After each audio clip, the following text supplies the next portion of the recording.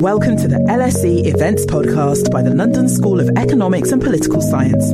Get ready to hear from some of the most influential international figures in the social sciences. Good evening. So exciting. Yeah. Welcome everybody to the LSE. Welcome everyone in the theater and those in our online audience. My name is Jeffrey Schweroth. I'm a professor of international political economy here at the LSE. I'm also head of the Department of International Relations. I am very pleased to be here to welcome our speakers and the audience, online and in person, to the Sheikh Zayed Theatre for the launch of Professor Peter Trubowitz and Professor Brian Burgoon's latest book, Geopolitics and Democracy, The Western Liberal Order from Foundation to Fracture. The book offers a novel explanation of why the liberal international order has buckled under the pressures of anti-globalist political forces in recent years. Tonight, we have the pleasure of welcoming a leading panel of experts to discuss the book and the broader implications for democracy and the liberal order going forward. Allow me first to introduce the panel. First, on my left is Professor Peter Trubowitz, Professor of International Relations and Director of the Phelan U.S. Center at the LSE, and he is also an Associate Fellow at Chatham House. Next to him is Professor Brian Burgoon, who is Professor of International and Comparative Political Economy in the Department of Political Science and Director of the Center for European Studies at the University of Amsterdam. Next to him is Professor Michael Cox, who is Emeritus Professor of International Relations at the LSE, followed by Dr. Leslie Vinjamuri, who is the Director of the U.S. and Americas Program and Dean of the Queen Elizabeth II Academy for Leadership in International Affairs at Chatham House. And then she is followed by Professor Sara Hobolt, who is the Sutherland Chair in European Institutions and Professor in the Department of Government at LSE. Tonight, as usual, there will be a chance for you in the audience, in person and online, to put your questions to the panel. For Twitter users this evening, the hashtag for tonight's events is hashtag LSE Anti-globalism. This event is being recorded. That's subtle. It will hopefully be made available as a podcast, subject to no technical difficulties. And I'm going to start this evening by inviting both Peter and Brian to first start our panel discussion.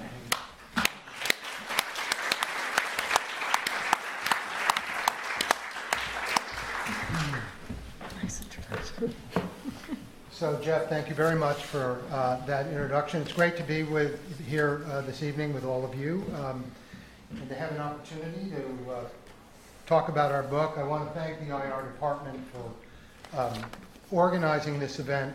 And I must say, it's great to be doing this with Brian in person. This is a COVID book. And we spent a lot of time talking and analyzing data over Zoom, so it's really nice to actually be doing this in person. So the book is about the evolution of what we call the Western-led liberal order from the post-war era to the present. And it's about Western democracies' support for liberal internationalism and why its support for liberal internationalism was so much more robust and sure-footed during the Cold War than it is today, and how and why things kind of went wrong for the West. And our central claim is that Western governments overreached, that starting in the 1990s, they began pursuing foreign policies that were increasingly at odds with what their publics were willing to support.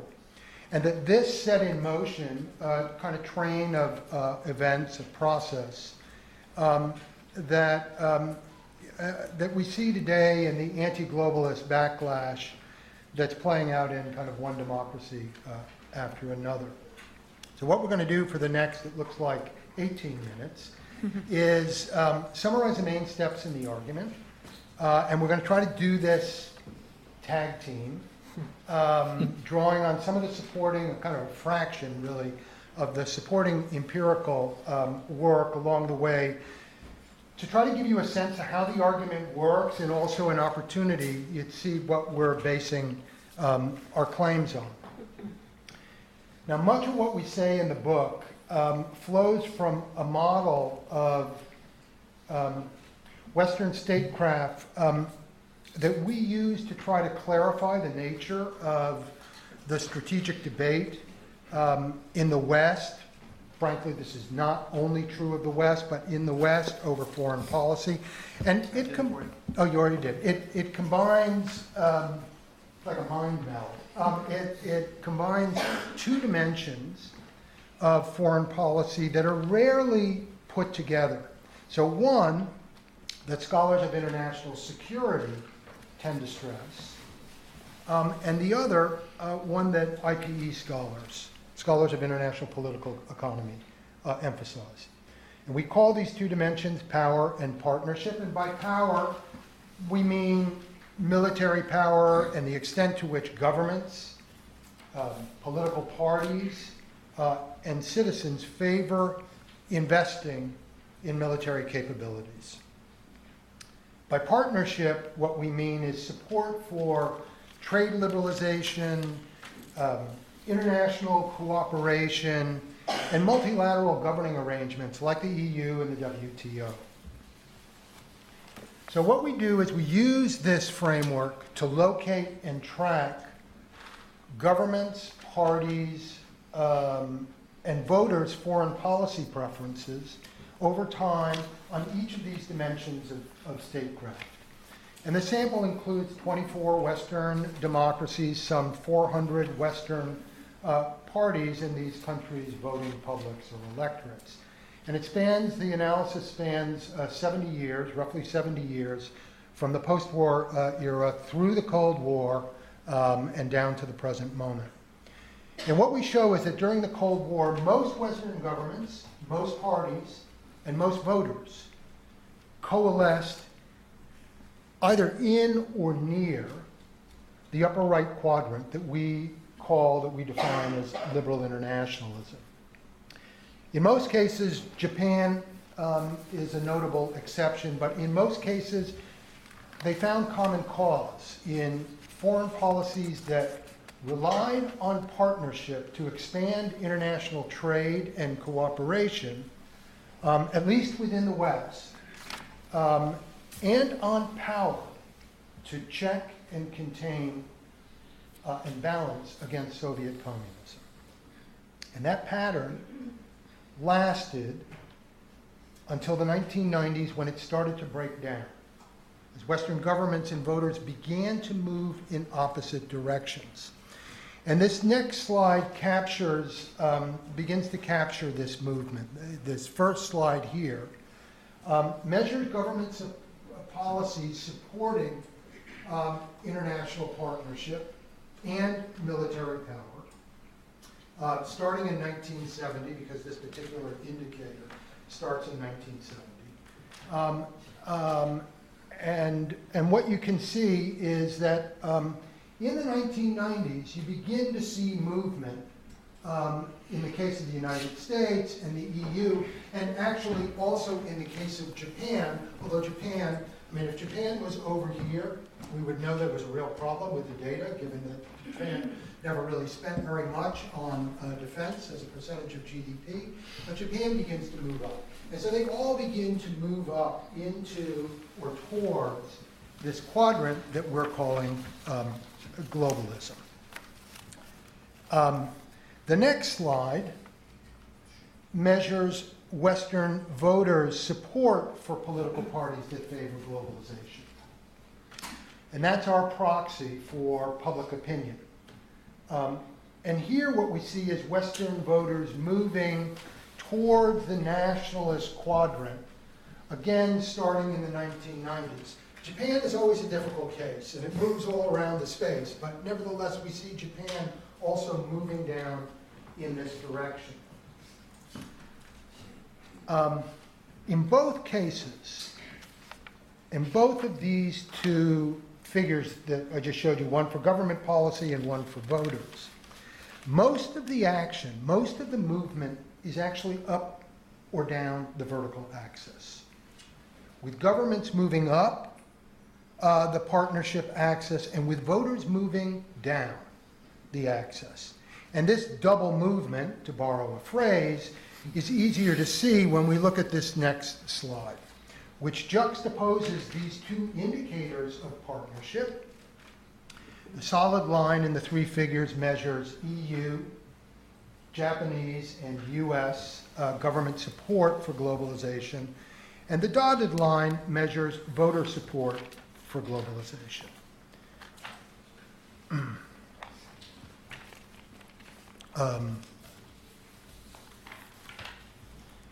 And what you see is that governments and their publics were largely in sync over foreign policies favoring greater economic integration and international cooperation during the Cold War. Indeed, if anything, during this period, Western public support runs ahead of their governments, what their governments were trying to do on this dimension. As a political theorist, Robert Dahl put it in 1964, Western democracies had a surplus of consensus, and this is reflected in this graph. Now, despite occasional challenges, there was a big one in the 1970s, this consensus nevertheless held until the 1990s, when things, as you can see, begin to unravel. While Western government support continues to climb in the 1990s, it levels off in the 2000s, but public support falls off very sharply and continues to decline. And on average, across all the Western democracies between 1992 and 2017, it falls by nearly 1/2. And this drop-off is very clear in the EU and the US case. Japan, it comes later, as you can see, but nevertheless, by the 2000s, you start to see this divergence or this gap. It holds here too. In each case, the story is pretty much the same. Western governments got themselves too far over their skis. Or to put it in IR speed, they became strategically overextended. Now, it's not a classic case of overextension, where a country's heavy reliance on military power outstrips its economic capabilities. This is really a story more about how Western leaders' reliance on trade liberalization and multilateral governance came to exceed what their publics, I forgot I wasn't wired. I teach wired, and so I just assumed I was wired. At any rate, that it came to exceed what voting publics were willing to support. So the question is, how did this happen?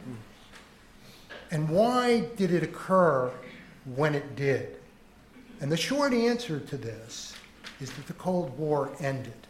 Brian's going to give you the longer answer in about 5 to 7 minutes. I'll try not to wander, even though that is my way as well. Thanks.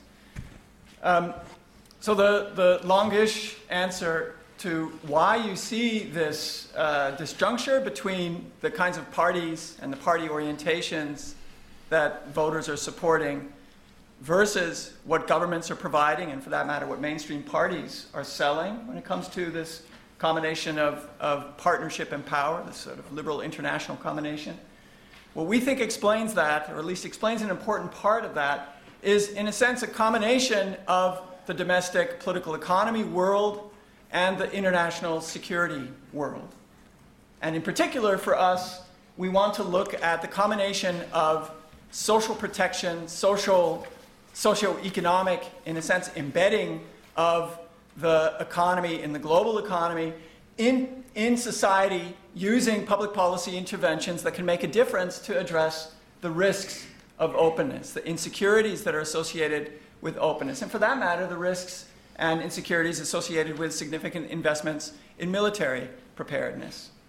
That's what you see on the left-hand side. This is a very rough portrait of the kind of data that we're looking at, but the idea is that if you look at a measure of social security transfers, which is a very encompassing measure of transfers, a particular part of the welfare state, and you set that against the level of support for liberal internationalism, and you do that looking at government support, as is the case here, but you could also do it for parties or for voters, you see this positive relationship.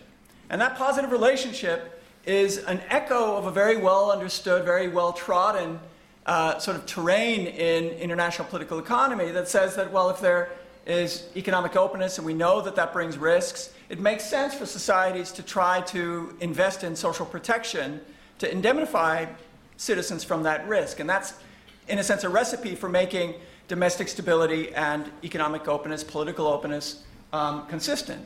And what we do in our book is say that this concept that has been labeled embedded liberalism is broader. For us, it's also embedded liberal internationalism. It's an embrace that includes the combination of power and partnership. On the right-hand side, you see the relationship between a measure of geopolitical risk that a given country faces, on average, composed of things like how much hostility is there at their borders, how many militarized international disputes are there in their neighborhood, etc. Is there a threat of nuclear war? These kinds of things. It's a scale of geopolitical threat. And again, on the vertical axis is this measure of support for liberal internationalism. And here again, you see that sort of positive relationship. And the logic here is more novel in our work, right? The logic is that the Cold War was a disciplining force in politics and also political economy. It disciplined radical, extreme voices who might want, very serious military power and no social embedding, or people like Goldwater, Barry Goldwater in the election of 1964. The Cold War made people really aware that you cannot go that far without risking nuclear Armageddon. And it disciplined the sort of more lefty voices who would say it should all be about social protection. We don't need to do anything about military preparedness. I don't know, let's say like McGovern in 1972, in this similar direction, that you cannot give up on the combination of liberal internationalism, and it's because of the need to try to balance, both externally and internally, the power and threat of the Soviet Union. And our main point is that, however harmonious this picture may look, if you average out all the different country years in our data and you focus on particularly the pre-Cold War period, if you look at the trends after the 1960s, 1970s, you actually see an important, in a sense, breakdown of that combination. We see on the one hand a flattening out in investment in social transfers, particularly if you look at measures of social welfare effort that take into account actual exposure to economic risks or insecurity. So for instance, if you normalize the social transfers by the unemployment rate or take it as a measure of per unemployed person, or for that matter, if you took it as a share of trade dependency, then you see a significant drop in the investment in the protection of citizens. And on the right, you actually see this significant decline, particularly in the Cold War period, end of the Cold War, I should say, where exposure to geopolitical risk, geopolitical threat declined. That was a period of geopolitical slack. That's the end of the Cold War. And what that meant for us is that you have a lot more room for political parties, and for that matter, voters, to rethink what the setting is within which they're making their choices about grand strategy, voting for particular parties and the positions parties take with respect to grand strategy. And what you see in the graph here is what actually the position taking was of these different party families that are central to our story. You see the radical right in orange moving quite precipitously towards an embrace of, in a sense, anti-globalization nationalism. You see the radical left certainly much less pro-globalization than are the mainstream parties, but they do soften that position. But in a way, the most striking point is that the mainstream parties, the Social Democrats, the Christian Democrats, etc., they stay up in that area. They don't seem to change despite these big epochal changes in the structure of the economy, social embedding of liberalism, or for that matter, the end of the Cold War. And what we find is that that is partly what made a recipe for bad news for a lot of mainstream parties. Turns out that the parties that were pushing a pro-globalization position, that turns out to be a vote loser after the 1990s, whereas those parties like the radical right parties that embrace anti-globalization, that became a vote winner. And so there shouldn't be a huge surprise that there's been a secular decline in the vote share of mainstream parties and an increase, particularly of the electoral cloud of radical right parties. Because of time, I'm not going to be able to say something about what matters to the next step in our argument, but let me just highlight in one sentence what we do in the book. After chronicling these problems for the domestic political economic foundations of liberal internationalism, we point out that same set of dynamics undermines the liberal international system itself at the margin. For instance, lowering the tendency of non-Western governments to vote with a Western government in the UN General Assembly. And we have similar analyses that look at the extent of economic globalization, that look at the strength of delegation in international organizations, and we come to the conclusion that this is really bad news for liberal internationalism as a geopolitical stance. So Peter's going to conclude things for us. Well, it looks like we have 2 minutes. And so we close out the book by considering the ideas that are being put forth, or the ideas that are likely to shape the coming debate over Western strategy, how the West might bring its international ends or ambitions and its domestic political means into balance, how it might close that gap that we showed you. And I'm just going to briefly mention, I think, the 3 main options that are out there that are part of the discussion, certainly in Washington, but in other Western capitals, and that are being tracked and followed. I'm just back from 3 weeks in China, being tracked very carefully in Beijing.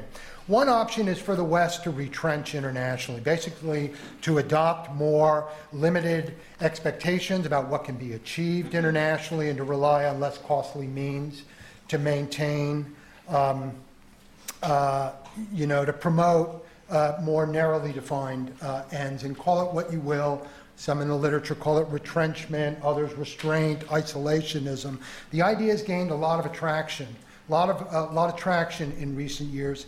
They all the different, there are many different versions of the argument, but they all boil down to the same thing, that less is more for the West.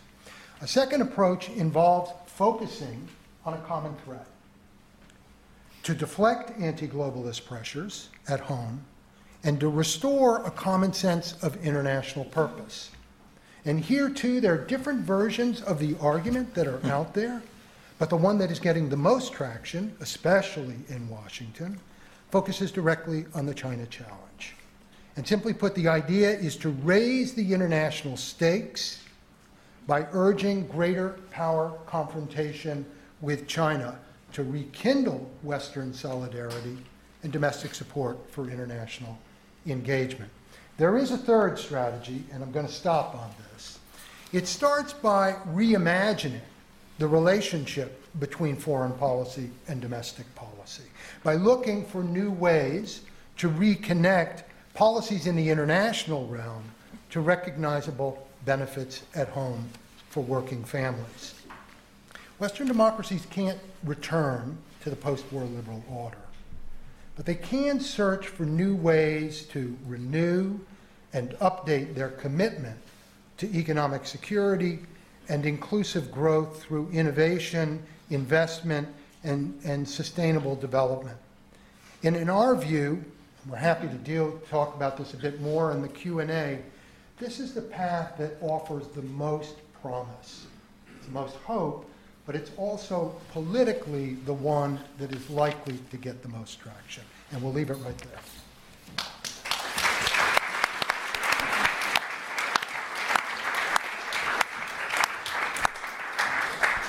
Great, thank you, Peter and Brian. I'm going to turn it over now to Professor Mick Cox. Okay, thanks very much for the presentation and thanks for organising this event.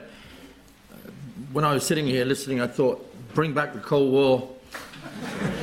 God, we're missing you. I was beginning to sound like John Mearsheimer too. Here we go. It's a great book. I mean, one of the things that you do in the book, and I'll be complimentary now because you know I'm going to hit you below the belt in a moment, is what you do very, very well, I think, is bring together political science and IR. And I know, you know, in the States that is not a separation, but in this country I think it is. And I think what you do very, very well is bring together those two areas. And I think that's so important, you know. It's not because IR has gone completely anti-empirical, but it has. But it is also the fact that you do need the facts. You know, you need the stats, and I think that lends to your book an enormous amount of strength and depth, which I think is very, very, very commendable. The other thing is, of course, I mean, you would be the first to admit, and I'm going to point out, you're not the first authors to point out that there's trouble in the liberal international order. I mean, I'm long enough in the tooth to remember. In fact, I think the very first book, if I can remember, and you may mention this in your bibliography, I didn't notice, was what I thought a book which influenced me enormously by Danny Roderick.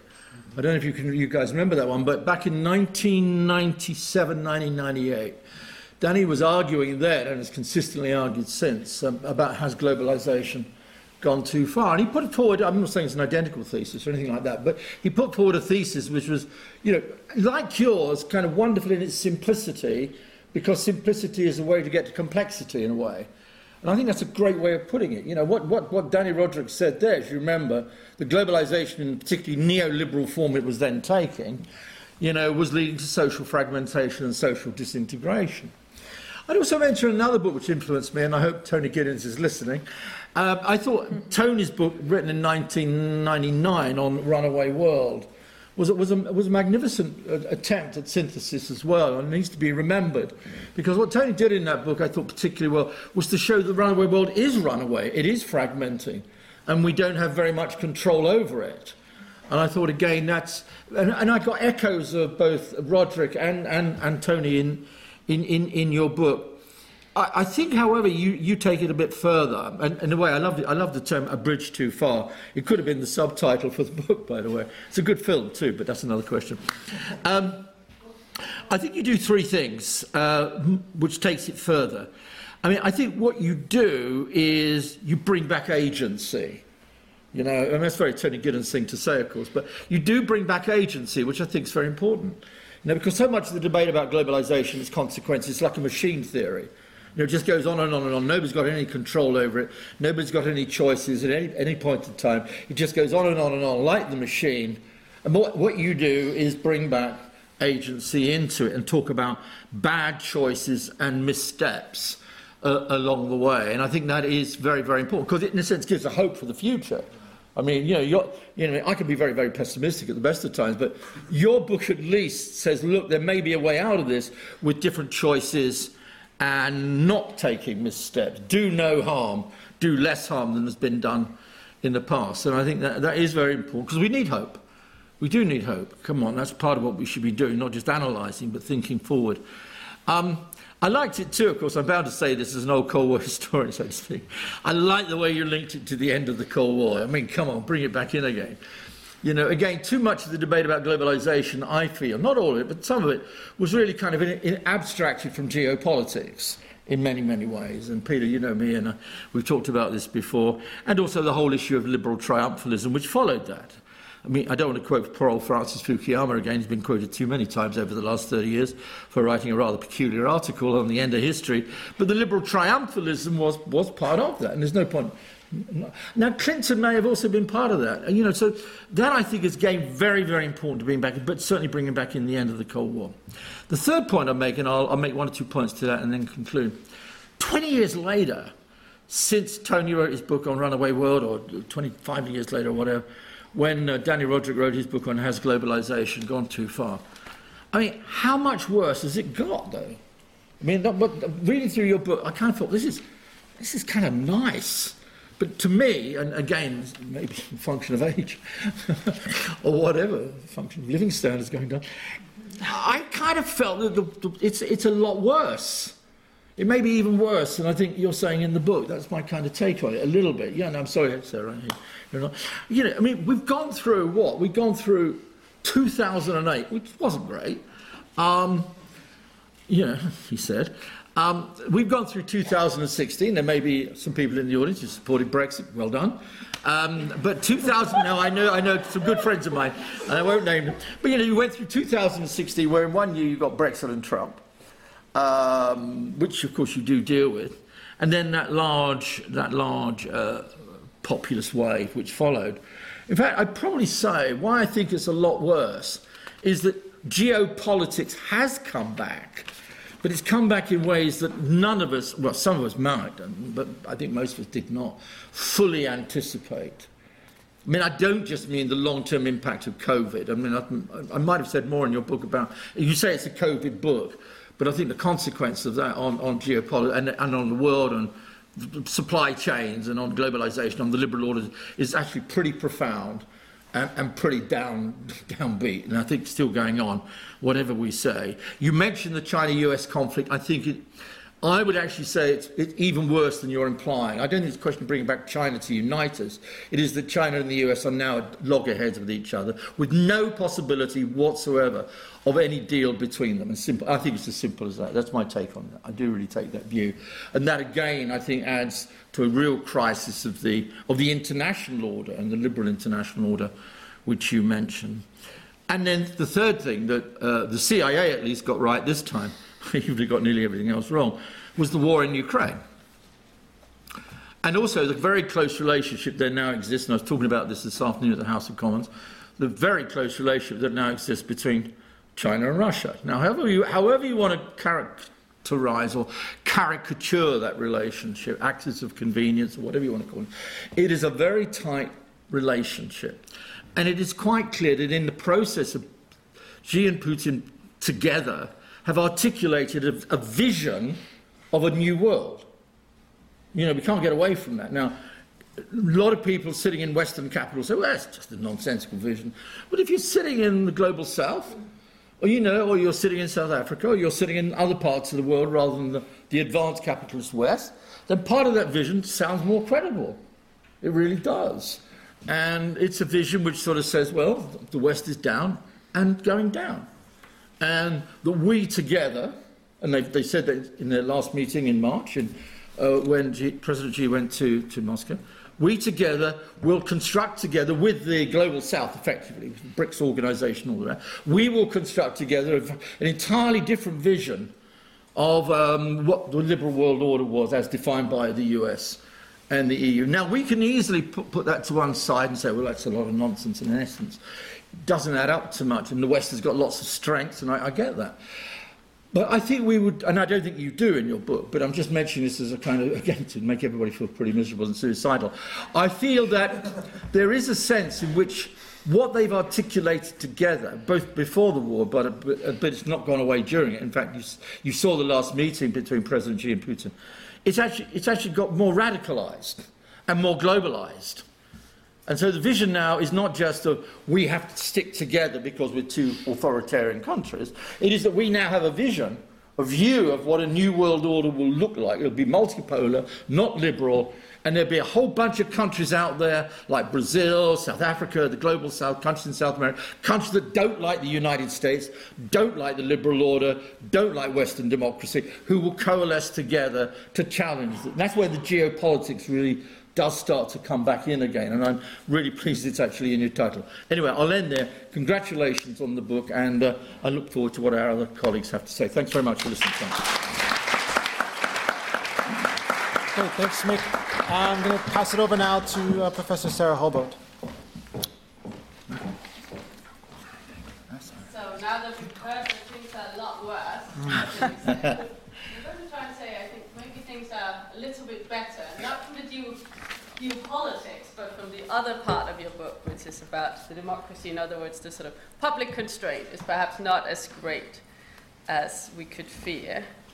So I want to first, I couldn't summarize your book as brilliantly as you've just done, but I wanted to sort of give an image And one of the things that you talked about, and is in the book, is this idea of overreach of the West. So the West has gone too far in establishing this liberal international order, and there's a public backlash. That's at the core of it. And it made me think of this poster, which is one of my many favorite posters. I study referendums, so I love posters.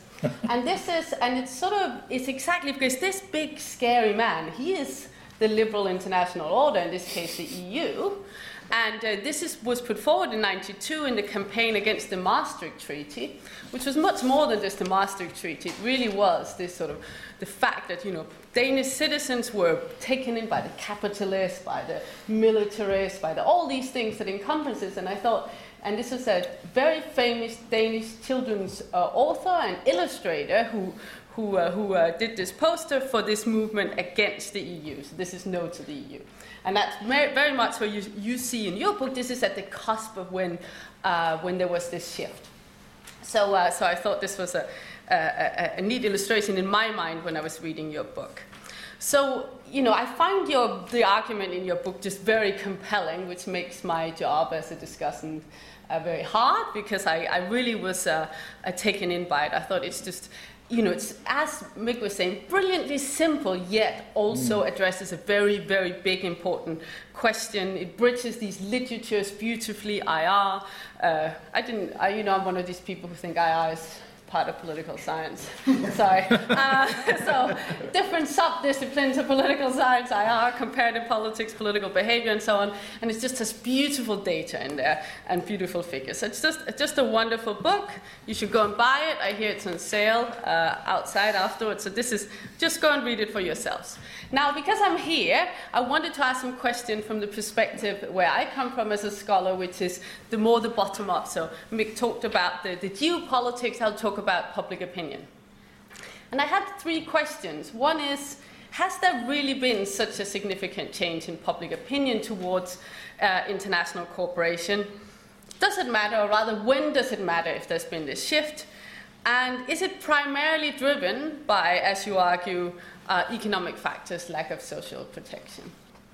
So you've already seen this figure. You make this very strong case and persuasive case in the book with great evidence, which is there's been this radical decline in voter support. Now, one question I had reading is, as a scholar of public opinion, that I was kind of missing citizens a bit, because you use as a proxy, as you were saying, manifesto data. Now, there's very good reasons for that. It's because, of course, we don't have that kind of data with the countries and the time frame you look at on public survey data, and you're very transparent about it.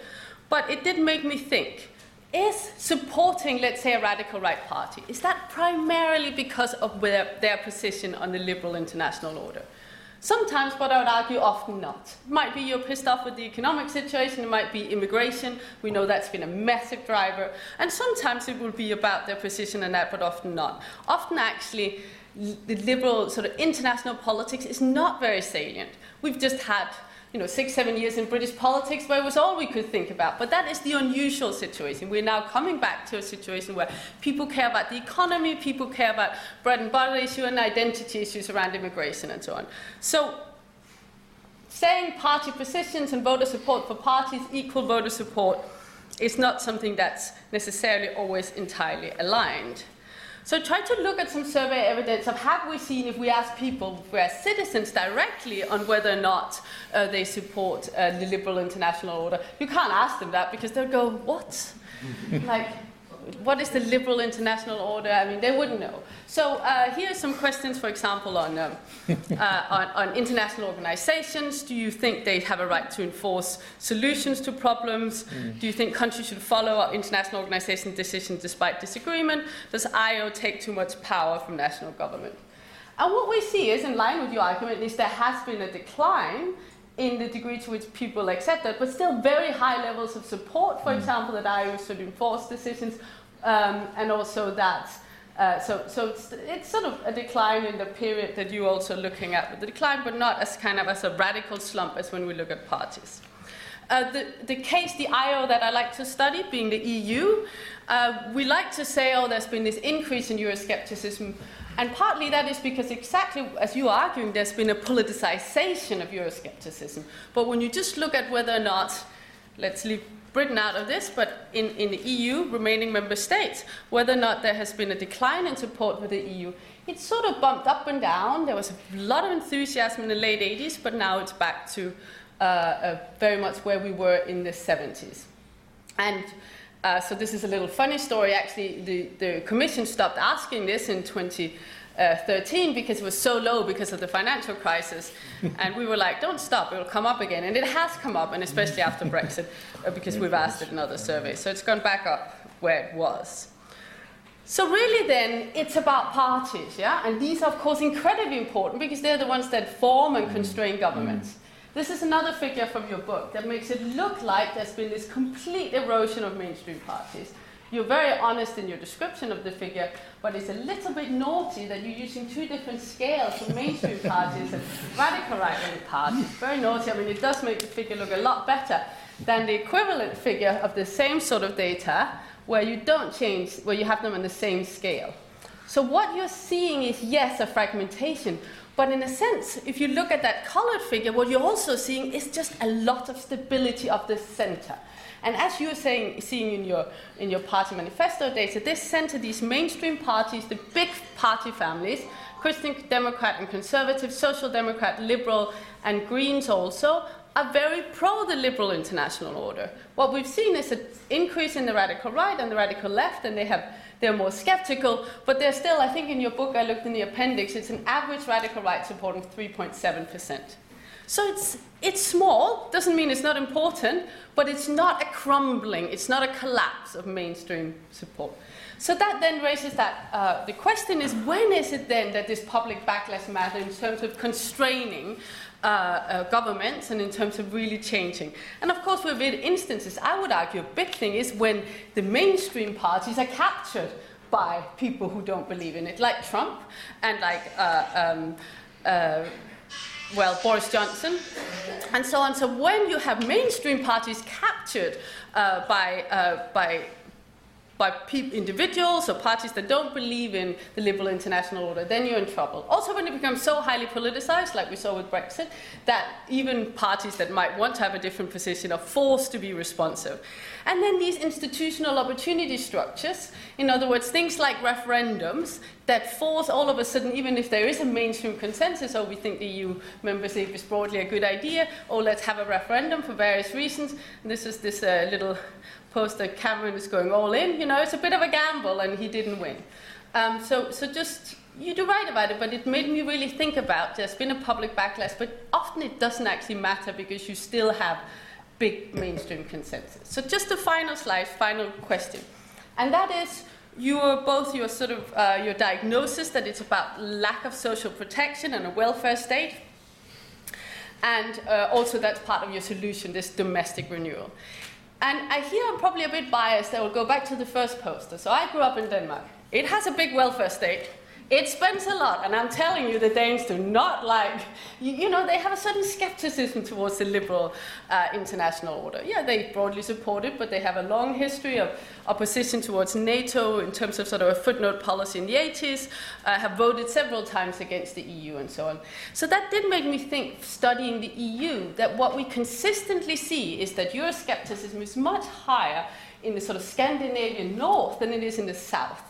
And it made me think, that doesn't mean the social protection argument you're making is not right, but sometimes with very big international organizations, some nations, they hope that social protections will come from that international organization and not from their own country. So in other words, that is sort of the domestic renewal, is that also perhaps partly, could it also be a renewal from the international organization? And I realize I'm very embedded in thinking about it in terms of the EU. That's obviously not all parts of the liberal international order is that far-reaching. But this thing that sometimes citizens might benchmark and think, my nation state is not delivering, so maybe the international order will. Vice versa, if my nation state is delivering, then I don't need that. So, and that's just finally, you know, there's not a lot about identity, politics, not a lot, you know, is it all economic? Sometimes we just like to feel that we somehow are empowered, and we can feel more empowered by being governed closer to ourselves. I think that's why take back control, and that as an argument, as a slogan, was more powerful than any economic arguments that you lose out on GDP. So in terms of this closing of the gap, is it all about domestic renewal, as you say, or is it also about IO saying, well, you can feel empowered through us, and we will also deliver some of the things you're missing? So that's my pitch to you, bringing the international into your solution. Thank you.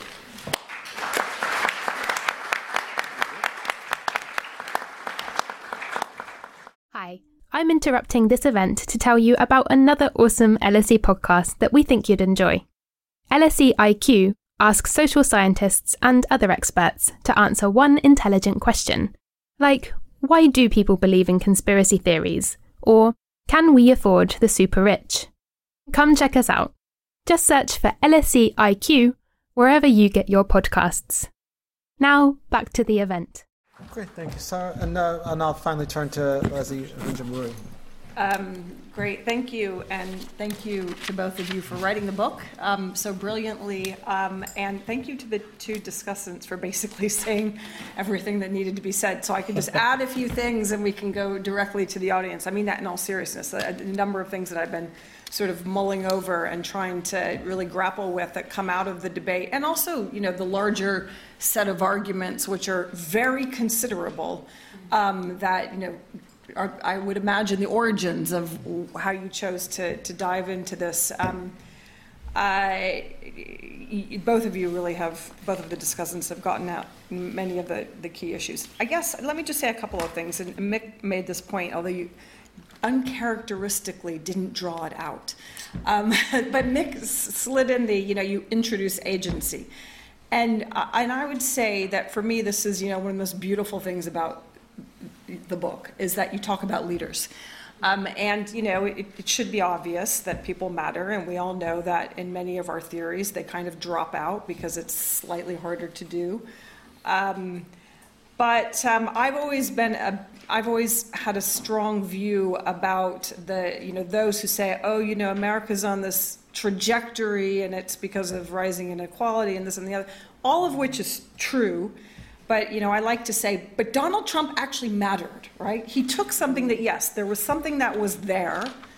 He took it, he whipped it up, he turned people into enemies, he made race and white nationalism really, really foundational to rhetoric and discourse. He was critical in Charlottesville. He was critical in January 6th. These things didn't just happen because we had rising inequality from around 1993. Things don't just happen. And so I think it's vitally important to focus on leaders and agency, and not to be understated, because of course it raises all sorts of questions, and you got to some of those, which are, why does some of these leaders manage to get elected? It's not just because there's inequality and dissatisfaction with overreach and institutions that ask too much of us and constrain our sovereignty. It's also because in the U.S. case, we have electoral systems that are biased towards a certain demographic that hasn't done well.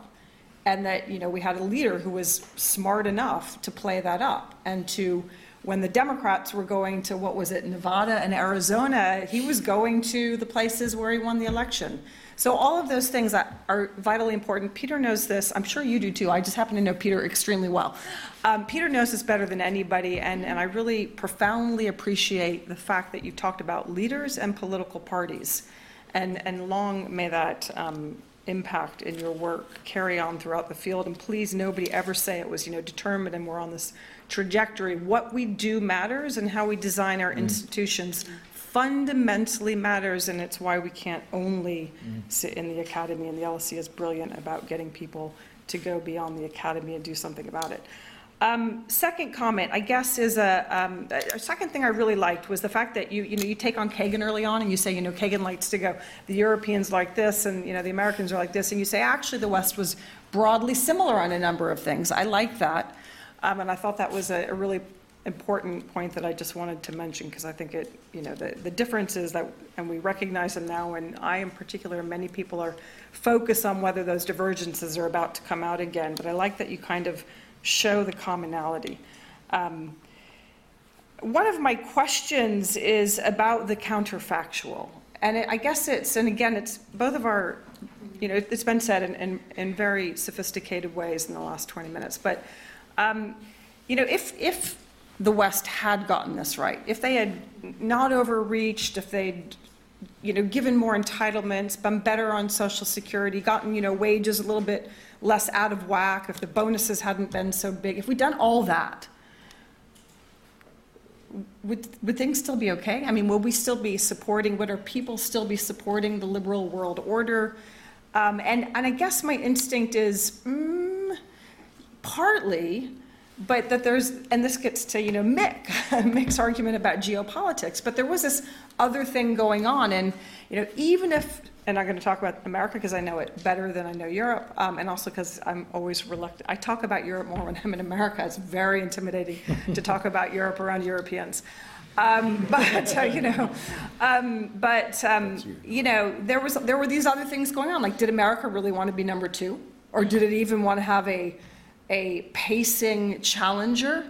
Did it want to have a peer competitor? So no matter how well Americans in Michigan are doing in the rural parts of the state, they still want to go, we're number one, we're number one. And so the thing that in some ways we got wrong was our theory of change. And this does link into your argument very fundamentally, right? Our theory of change was the responsible stakeholder thesis. It was the institutional overreach. It's that you do the WTO, you bring China in, and it changes, and it plays ball, and it opens up its markets, and Americans get richer. So in some ways, we got the whole theory of change wrong. But even if the theory of change had been right, China would have also gotten richer and more powerful. And then there's the military side of what happens there. So I guess, that there are a lot of counterfactual. The other counterfactual that I was wondering about was, and maybe your argument doesn't extend this far, I don't know, but if Americans had been, happier and wealthier and more equal and more protected, would they have been unchallenging in their support of wars of choice? I mean, is that part of your argument or not? Because, the 1990s are kind of overdetermined. In some ways, it was overdetermined that things were going to get more complicated. We have a change of power, a more leveling off of power. It's still, two pretty big powers and then a lot beneath them. But we suddenly have a lot of choices to make. And, an ideology that's sort of less obvious who you lodge it against. And so when I kind of think through the counterfactual, Americans, maybe they were going to be dissatisfied about all sorts of things in any case, and that was going to make it more complicated. Third point, and you really made it very well, and I think we've talked a little bit about this in various forums, but why do you not take on very much at the front the race argument? The argument about not just immigration, about identity, about being white or not being white. Where does that fit? And is that, again, the counterfactual, if people, and I, my answer to this is no. If people were in the current period, and I know, you maybe have to go back and the answer would have been different, but in the current period, if you turn around to the average working class white person in Omaha, Nebraska, which is where I grew up, and you say, look, I'm going to increase your Social Security, I'm going to increase your pension, I'm going to give you better health care and all these sorts of things, but the state legislature is going to be 50-50, Latino, Mexican-American, Hispanics, blacks. I still don't think that's going to work. I still think there's something much bigger going on. So where does the race and identity politics sit in your argument? Is it derivative or superfluous? Is it just, something that Trump used, or is there something more fundamental going on? And I don't just think it's immigration and the southern border, and I think it's got to be at the front of our argument if we're going to talk about the future of the liberal order. Lots more to say. It's a tremendous book, and it's really important, and I'm impressed that you wrote it during COVID. Thank you.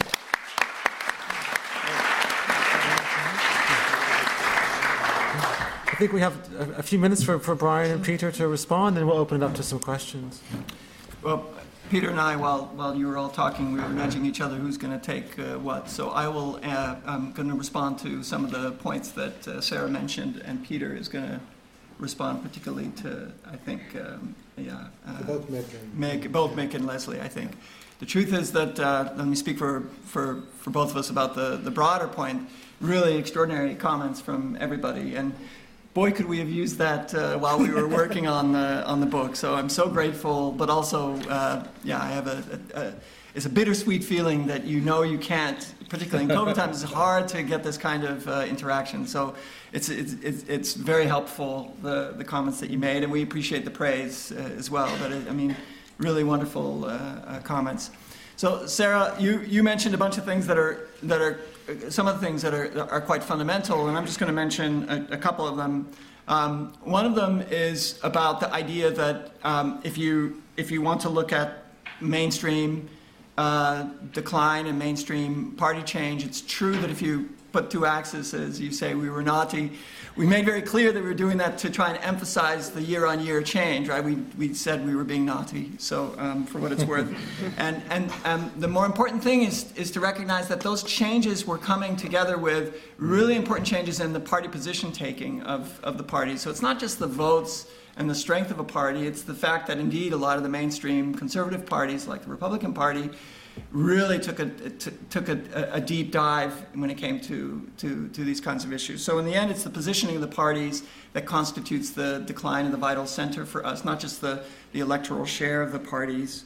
And the point you make about how important could the social economic stuff be to what voters do, this gets at a really fundamental issue that Leslie is also touching on, about which we can say two things. One is that the way we dealt with this is to try to make an argument about, at the margin, the role of these socioeconomic factors, knowing that we were going to be abstracting from this really important set of conditions. So we just sort of control for some of these things in the party platforms.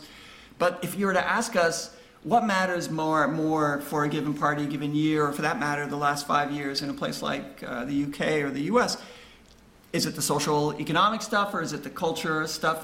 The truth is we don't really know. It's more that we want to emphasize this socioeconomic compact as part of our story.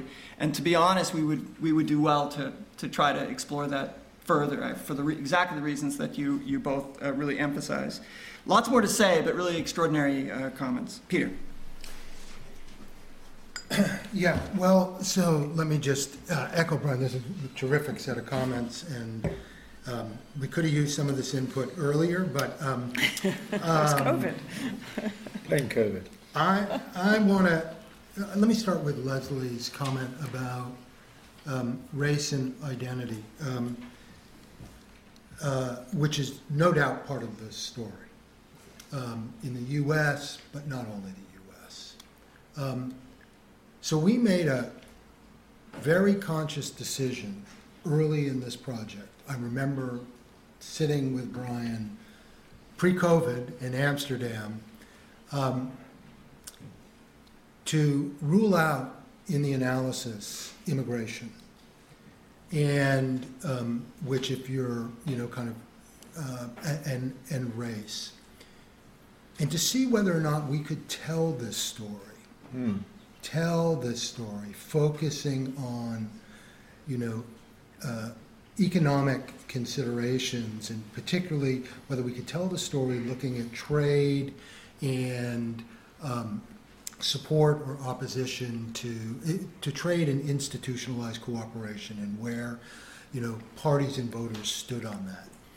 And it's, what I think in the process of doing the research, and this really goes to the agency question, I think what certainly I learned from doing it is that those issues really mattered that you're raising, but they mattered because some of those issues existed already. I mean, radical right parties were already playing the immigration card. In Europe, certainly, Le Pen and the Front National back then, and the Austrian Freedom Party. What, if you go back to the 80s and the early 90s, what changes in the 90s is that they grab on to trade, which they were all laissez-faire parties, and they changed their position.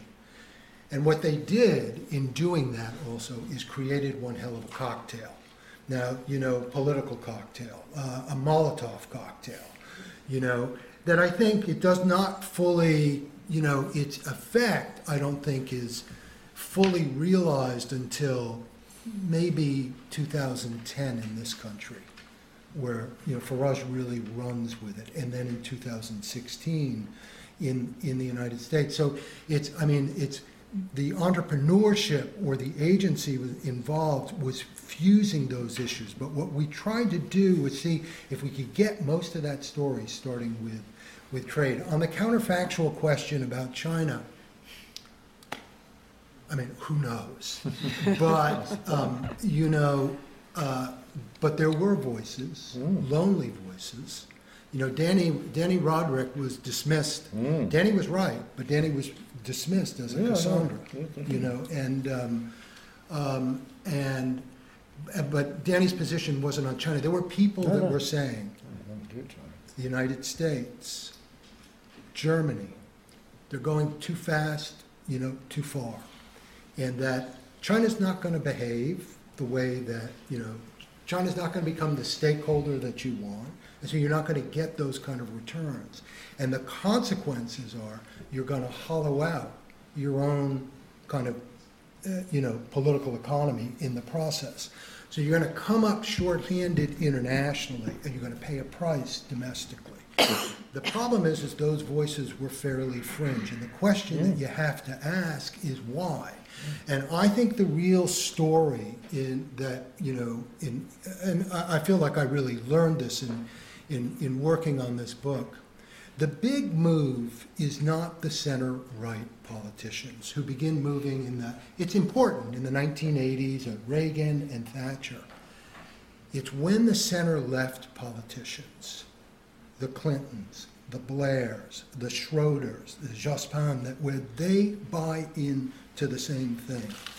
You get a consolidation around globalization and a willingness to relax social protection, not to gut it, but to loosen it. So what happens with social protection is it flattens, and so it doesn't keep pace with hyper-globalization, when globalization really takes off in the 1990s, either in the form of market liberalization and trade liberalization, or the commitment really to supranationalism, WTO being the most obvious example, but institutional cooperation across a wide spectrum. When you look at the data, the thing just takes off in the 1990s.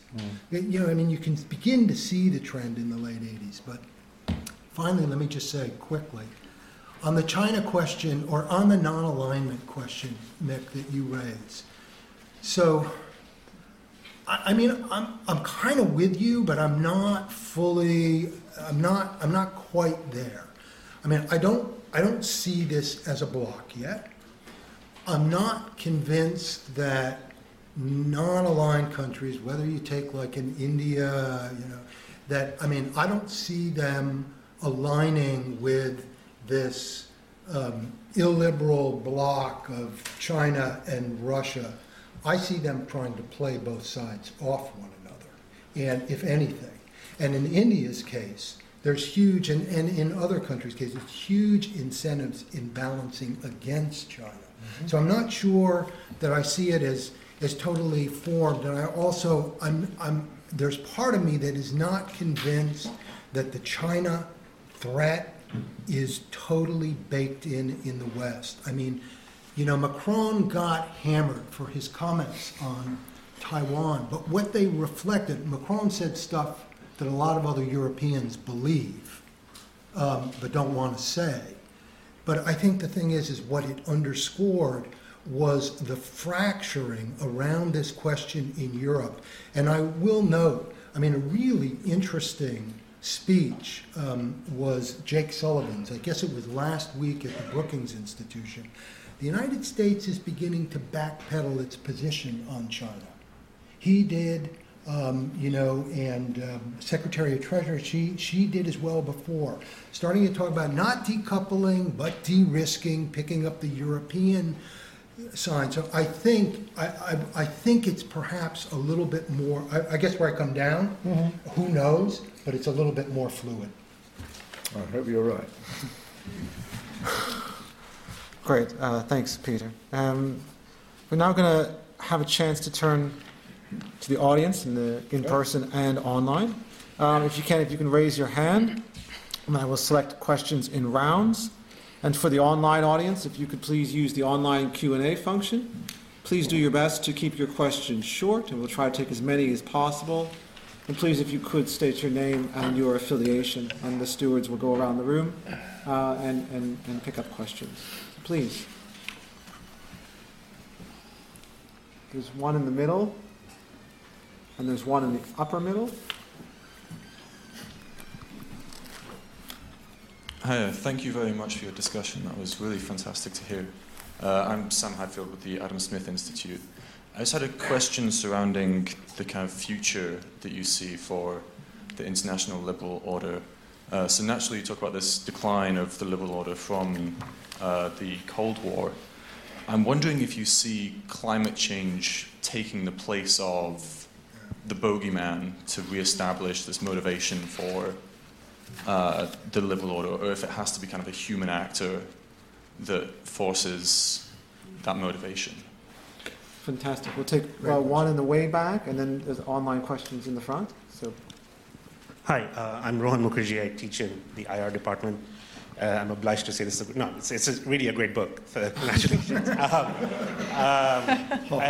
Just a quick shout out to LSE. I think Susan Strange in 1986 wrote Casino Capitalism, which actually outlined a lot of the problems that Danny Roderick later pointed out, right? Sure. So, interestingly, her solution was for greater American leadership and more regulation to solve those problems. And that's sort of the core of my question, which is, for better or worse, the liberal international order is often conflated or confused with US foreign policy. And to pick up on Leslie's point, like how much of the 90s was overdetermined by not just, the vast uptick in multilateral security interventions through the UN, pushed by the US, the US refusal to join the Kyoto Protocol, the US refusal to sign the Rome Statute of the ICC, the International Criminal Court. So when countries, even in Europe, look at the United States, it doesn't seem to be following the same tenets of the liberal order that it wants everyone else to follow. And so how much of the lack of support, both in Europe but also in the global south, is a function of the US inability to be liberal, orderly, or rules-based? Thanks. Thank you. And then Hi, just to say we have more than 160 people watching online. So this question comes from Jiachen Shi from Tulane University, who writes, in the US case, as inequality is getting worse, economic factors seem to play a less distinct role in impacting the public voting behavior as voters are becoming more aligned with political cues corresponding to their own socioeconomic status. With the escalation of the culture war that is involving more foreign policy issues, such as the controversy over the ban on TikTok, is it possible that cultural factors would become a more important determinant of US foreign policy than economic factors? Thank you.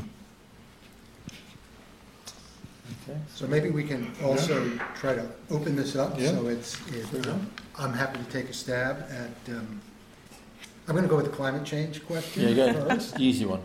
Yeah. The problem is it's the right point, but it's not an easy sale. That's what we're seeing. So, I've had this conversation with other people, and you can make the argument that having the face of Xi Jinping, or Vladimir Putin is, for people is kind of more front and center, and it's also, people have a higher, let's say, the question here is how high is the future discount rate? So, people that the climate threat, the problem is there's too many people that don't think it's proximate, that it's right here. Maybe they understand that it's existential and it's in your face. And I think that, those of us who think that's a real, a vehicle, both an important challenge to meet and a vehicle for mobilizing domestic support, need to do a better job than we're doing. But I think it's the right way to think about it, is there some kind of substitution for the role that the Soviet challenge posed during the Cold War? Having said that, I want to just say one last thing about the Soviet challenge. The Soviet challenge, and this is, I'm often frustrated when I hear the analogies between the China threat and the Soviet threat. The Soviet challenge was a rather unique one, in that to meet it, Western leaders, US leaders, European leaders, were convinced from the get-go, you can see this in speeches from Dean Acheson and others, from the get-go, that they had to prove that democratic capitalism could deliver the goods, that it was every bit as good as communism, right? That communism wasn't the workers' paradise. And what that did was it incentivized them to invest in social protection, social democracy, the welfare state. And in fact, and so as a result, when the Soviet Union disappears, that loosens up. But there's a false equivalence, I think, that's being drawn between the China challenge and that, but perhaps not between the climate challenge and the Soviet challenge. Nick. Sorry. No, go ahead. Okay, let me pick up on that very last. I will come back to you. I'll be quick. I'll be blunt. I think the China challenge is actually much greater than the Soviet Union. Not in the traditional sense of threat, as understood, in the Cold War, going back to NSC 68 and George Kennan and all the rest of it. It's not like that. But it seems to be a much greater challenge. I use the word challenge, notice, not threat. I know we're online. Two reasons. One is the Soviet Union didn't have any money. I mean, China is now the second largest economy in the world with the 16 or 17, with that amount of material resources, which the Soviet Union never had. That therefore gives to a rising power a genuine material basis for altering and reshaping the world order in ways that the Soviet Union could challenge it and threaten it, if you like, but not in the way that China can. The other thing is, of course, what makes it doubly problematic is the Western capitalist world is dependent on China. How did we get out of the 2008 crisis? After all, China was the engine of growth when the United States and the EU were going down the Swanee. How many of our Western industrialist corporations, gagged to get back into the China market post-COVID? Nobody was gagging to get into the Soviet Union with money. Quite the opposite. I'm an old Sovietologist, I remember. So I think in some odd way, but not understood in the Cold War way, but the China challenge may actually be much more difficult for the West to manage than was the Soviet Union, around which you could create a kind of a simple consensus, really, The other thing, Peter, just come back on your point, and I'll then let my colleagues follow up, on the question of what I argued at the very end of my point about the China-Russia axis, whatever you want to call it, doesn't matter. I've been writing about this, unfortunately, for the last few years, and I'm trying to get a book out on this as well. Yeah, quite, thank you. Nobody from Polity Press here, I hope. It's true, what I argued for, it's not a bloc in the sense of a bloc. It's not like the Soviet bloc or, the Sino-Chinese bloc in the 1950s, closely ideologically bound together. But there's a whole range of issues which brings together some very disparate kind of states. I mean, what unites Lula, whom I kind of admire in many ways, but what unites Lula with China? It's not just that he wants a lot of business in China. He took 245 businessmen to Beijing, by the way. It is also, there's a kind of view of the world. The view of the world, and it gets back to the point that our friend made in the middle about the US. The US has too much power. The US screwed up in Iraq. The US exploits its power, its hegemonism. It uses its dollar power to make sure that all foreigners pay for our problems. You know, we never get into debt because you poor suckers out there have got to pick up the tab. You can't let us go down the swine.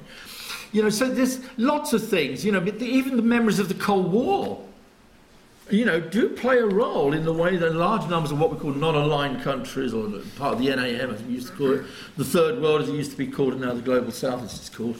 Not great terms in themselves. I agree. But you know, these guys kind of look back and say, well, who helped liberate us from apartheid?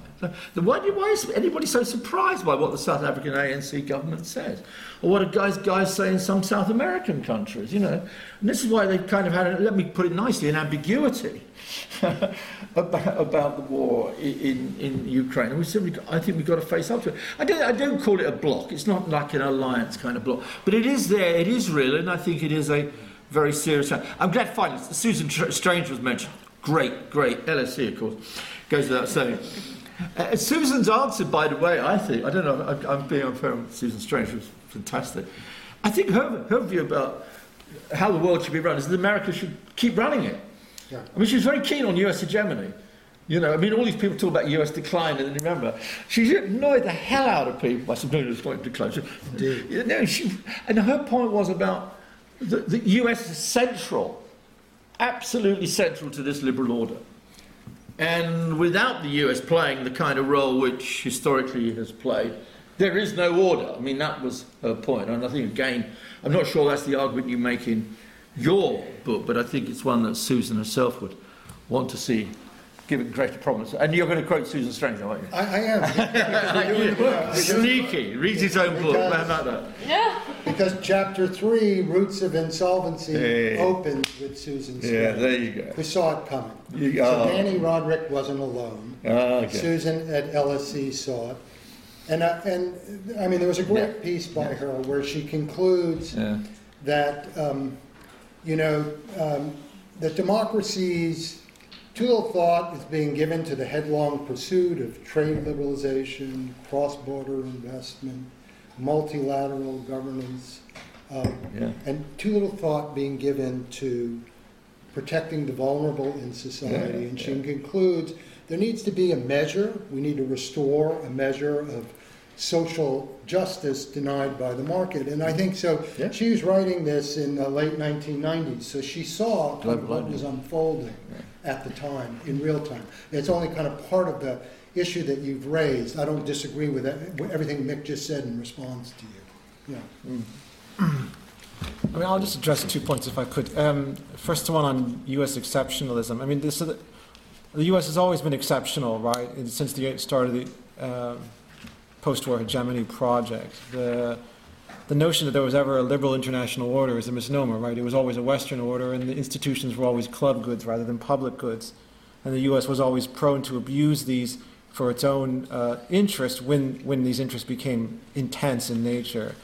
I think the problem for the U.S. in the 90s was that these interests became so intense and the abuse became so systemic, so prevalent, that it gave rise to this backlash. And we're talking about the 1990s Asian financial crisis as a high point of sort of Western hubris, right? The Committee to Save the World, if you recall the Time magazine picture with the U.S.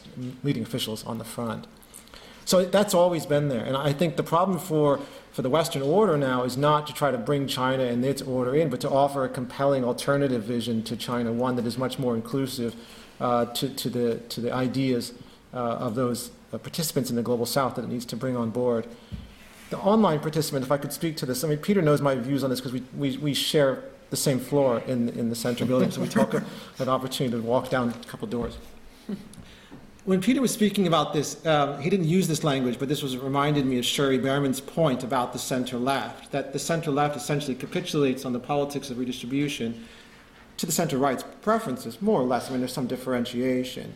And all that's left for the center-left to offer is the politics of recognition, identity politics, if you will.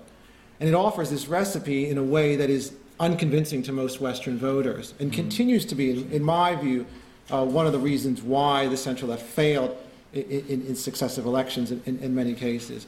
One of the reasons why you see Biden being successful in 2022 and hopefully in 2024, and Starmer being successful in this country is because they have put a lid on, or at least diminished this politics of recognition in terms of their major push. It's about butter, it's about bread, it's not about who you are.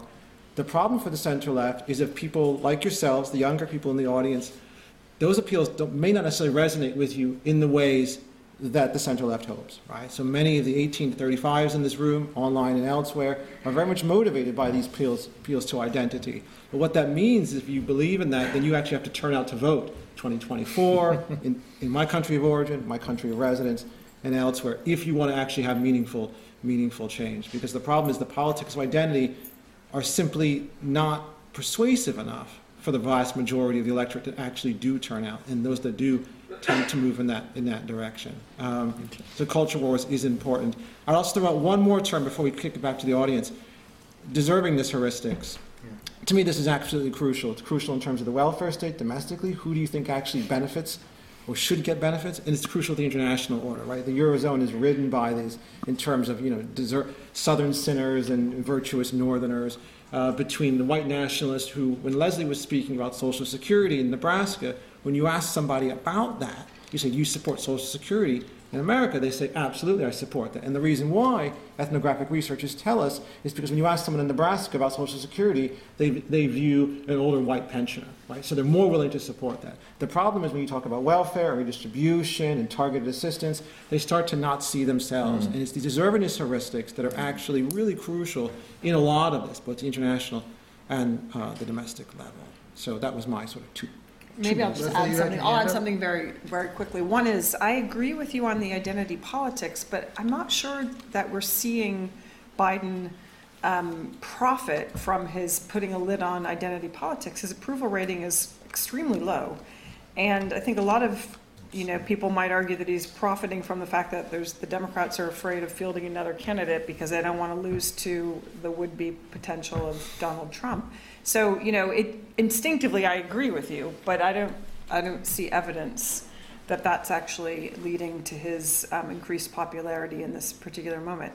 I wanted to say just a quick comment on the hypocrisy point, which I think is the good one. And it's we're always trying to figure out, does America's hypocrisy alienate others? I mean, it certainly annoys people, but does it? I mean, and it's blatantly obvious and all the rest of it, but does it really have a categorical impact on behavior, and under what conditions does it change behavior? And I guess the one thing I would say is, the difference between America and other major powers, I don't mean Europe, I mean like China, big countries, China, India, etc., is that they don't pretend like they're trying to save the world, right? But would they accept themselves from the rules of institutions like the World Trade Organization and the International Criminal Court? Yes, right? So it's not just that America's uniquely full of hypocrisy. It's just a really powerful country on most conventional measures of material power. Mm-hmm. And so, like most really powerful countries, it doesn't think it should always have to play by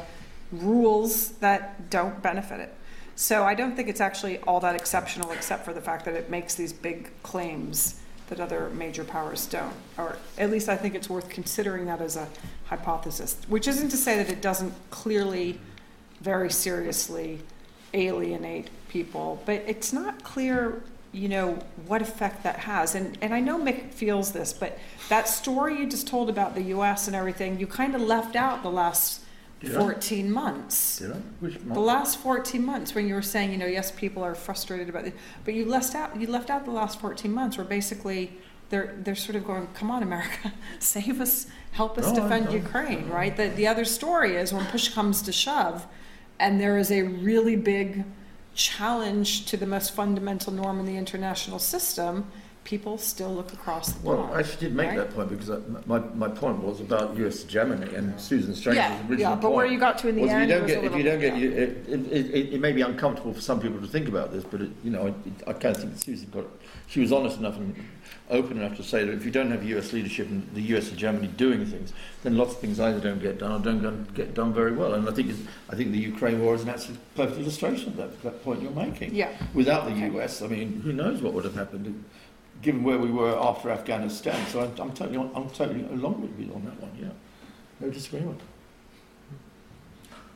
think we have time for at least, there's definitely three questions. Where are our stewards? Stewards. Let's have this one on the right, the one on the left, and then one more from the online if we could. So left, and then right, and then all over, front again, yeah. It's always the person with the green jumper. Yeah, this person on the right closest to the steward. Yeah. Thank you. I'm a student in the Department of International Relations. I actually have a follow-up question, like kind of to the kind of response by Dr. Vinjamuri on the role that the war in Ukraine is perhaps playing, kind of looking forward. I know the book is, I haven't read the book, but I assume based on discussions so far that the book is not directly covering it. Because it seems that, if anything, the war in Ukraine has accelerated this trend, whereas your response kind of would assume that maybe this could have been a turning point. But my question is then would be, could it be that a lot of non-Western countries see the war in Ukraine, especially in comparison to the war in Iraq, and said, so the US and the UK invaded Iraq more or less unprovoked, wreaked complete havoc, nothing happened to them. Russia is invading Ukraine more or less unprovoked, but the entire sanction hammer of the Western world comes onto them. Isn't that, couldn't that be perceived as further proof, if you will, for those countries that there is a double standard and that the rules of the so-called rule-based world order don't apply equally, and therefore then accelerate this trend? Great, thank you. And then on the left. Hello. Yeah. I'm a recent graduate of the LSE. I did global politics, and I'm currently with the economist group, although not representing views, of course. I love the argument. I think it's great that it's grounded in such a long sort of analysis spanning 70 years of how international relations and domestic politics interplay. But I'm wondering whether you might be overlooking something in this. Yes, looking at 70 years grounds it very well, but it might also provide the sort of gap that the meaning of globalism has changed in the course of these 70 years. Mm-hmm. To me, it seems that throughout the Cold War, globalism and what the liberal international order meant is very different from what it means today, and it's probably even changed in the past 15 years itself. So, given that one of your main variables is looking at manifestos, do you take into account the way in which the meaning of the subject itself has changed in the 70 years that you studied? Thanks. Great question. And then the last one from the online audience, please. Thank you. So this question comes from Dorison Lopes from the Federal University of Minas Gerais in Brazil, who asks, what's the path in all this, in this analysis, for democracies from the global south? Okay, great. What was the last question? What's the path for democracies in the global south and all of this? Yeah. Okay. Brian will answer that last question. Brian does democracy, Peter does the economics. And I'll have you just, let me just quickly say something about the first two, or Sarah, you want go ahead. Just on the first question on Ukraine, certainly the evidence we have from Europe is that it, I think, works along the lines your argument would suggest, that it's an external threat, and that means that support for what we think of as the liberal international order has increased, because all of a sudden there is an external threat, and we know we have to go to, and so both sort of survey evidence but also experiments, if we remind people there's a war in Ukraine, then they support the EU more, they're also more pro-American, exactly, they want to be saved, as you were suggesting. So I think, not that it's a good thing, but from the perspective in the West of public support for the liberal world order, having that conflict with Russia helps. So I would, I would certainly agree with that up to a point. I think because public opinion polls do show that. But it's worth remembering in the last year alone that anti-globalists have had considerable success in Italy. They came awfully close in France, and they had considerable success in Sweden. And so to go to the point, I think one thing that has concerned me about, especially early on, the kind of, there were a lot of people who, said, this is going to change everything, and, the liberal order is back. I think the point, and maybe the takeaway from, I think one of the takeaways from our book is that it's not enough. And I think the proof is already kind of in the pudding.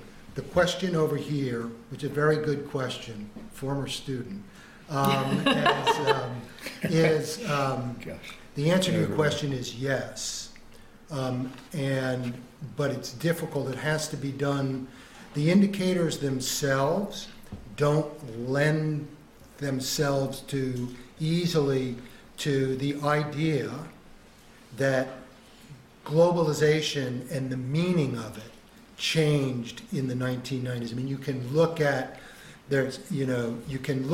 kind of the rate and the intensity, but I think the point that you're getting at, which we do talk about a lot in the book, is that during the Cold War, globalism, globalization was managed. It was mediated, in a sense, by the welfare state and by social protection. And so our argument is not against globalization. It's what happens, starting really in the 90s, is it becomes unmediated globalization. And so in that sense, I think what you're tapping on is there's a kind of qualitative change in it, right? And that people felt it, in a real way. Yeah. Final remarks from Brian. Yeah. So the very difficult question from online about what the message is, or what the consequences, what the implications would be for the global South generally. But I'm taking this as also a question about democratic form and contestation in the global South. So in some ways, that question, I think, dovetails with a number of the points that have been made, and some of the questions about possible hypocrisy, about what it really means for liberal internationalism to gain traction. And I think it's a good place, and maybe this is a good place for us to end, if I might say so myself, to point out that when we're looking at liberal internationalism, we go out of our way in the beginning of the book and at the end of the book to sort of emphasize that we know that when it comes to this sort of sanctimoniousness that Leslie rightly pointed out as being what really plugs people in and provokes the kind of hostility and maybe backlash against people who sing the praises of liberal internationalism, or at least people who want to accuse, and I think rightly so, the U.S. for being somewhat hypocritical on liberal internationalist principles. We are fully aware of that. And a big part of our project is to try to look at measures of the liberal international project that are real, that are about a meaningful embrace of the partnership with power, that we would associate with a better version of liberal internationalism. And our own judgment is that we see indeed that support for that project, even if you measure it in these quite narrowly gauged ways, you see that there's this declining support for that in a way that we find concerning. And we see that there's somewhat declining support for Western leadership and the international organizations. And by the way, that's not just countries not wanting, non-Western countries, the global South, not wanting to support what the U.S. is pushing and selling in the UN General Assembly and these various international organizations.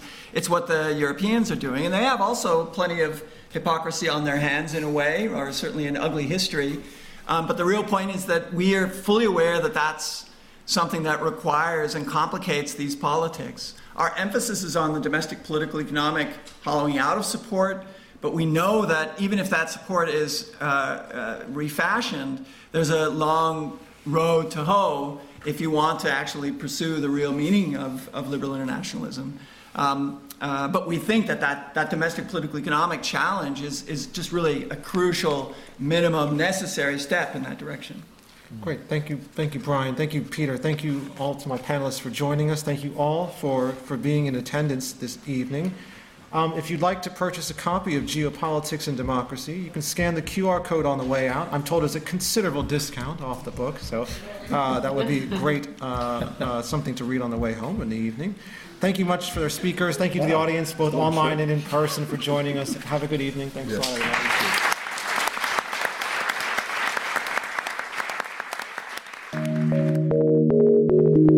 Thank you for listening. You can subscribe to the LSE Events podcast on your favourite podcast app and help other listeners discover us by leaving a review. Visit lse.ac.uk/events to find out what's on next. We hope you join us at another LSE event soon.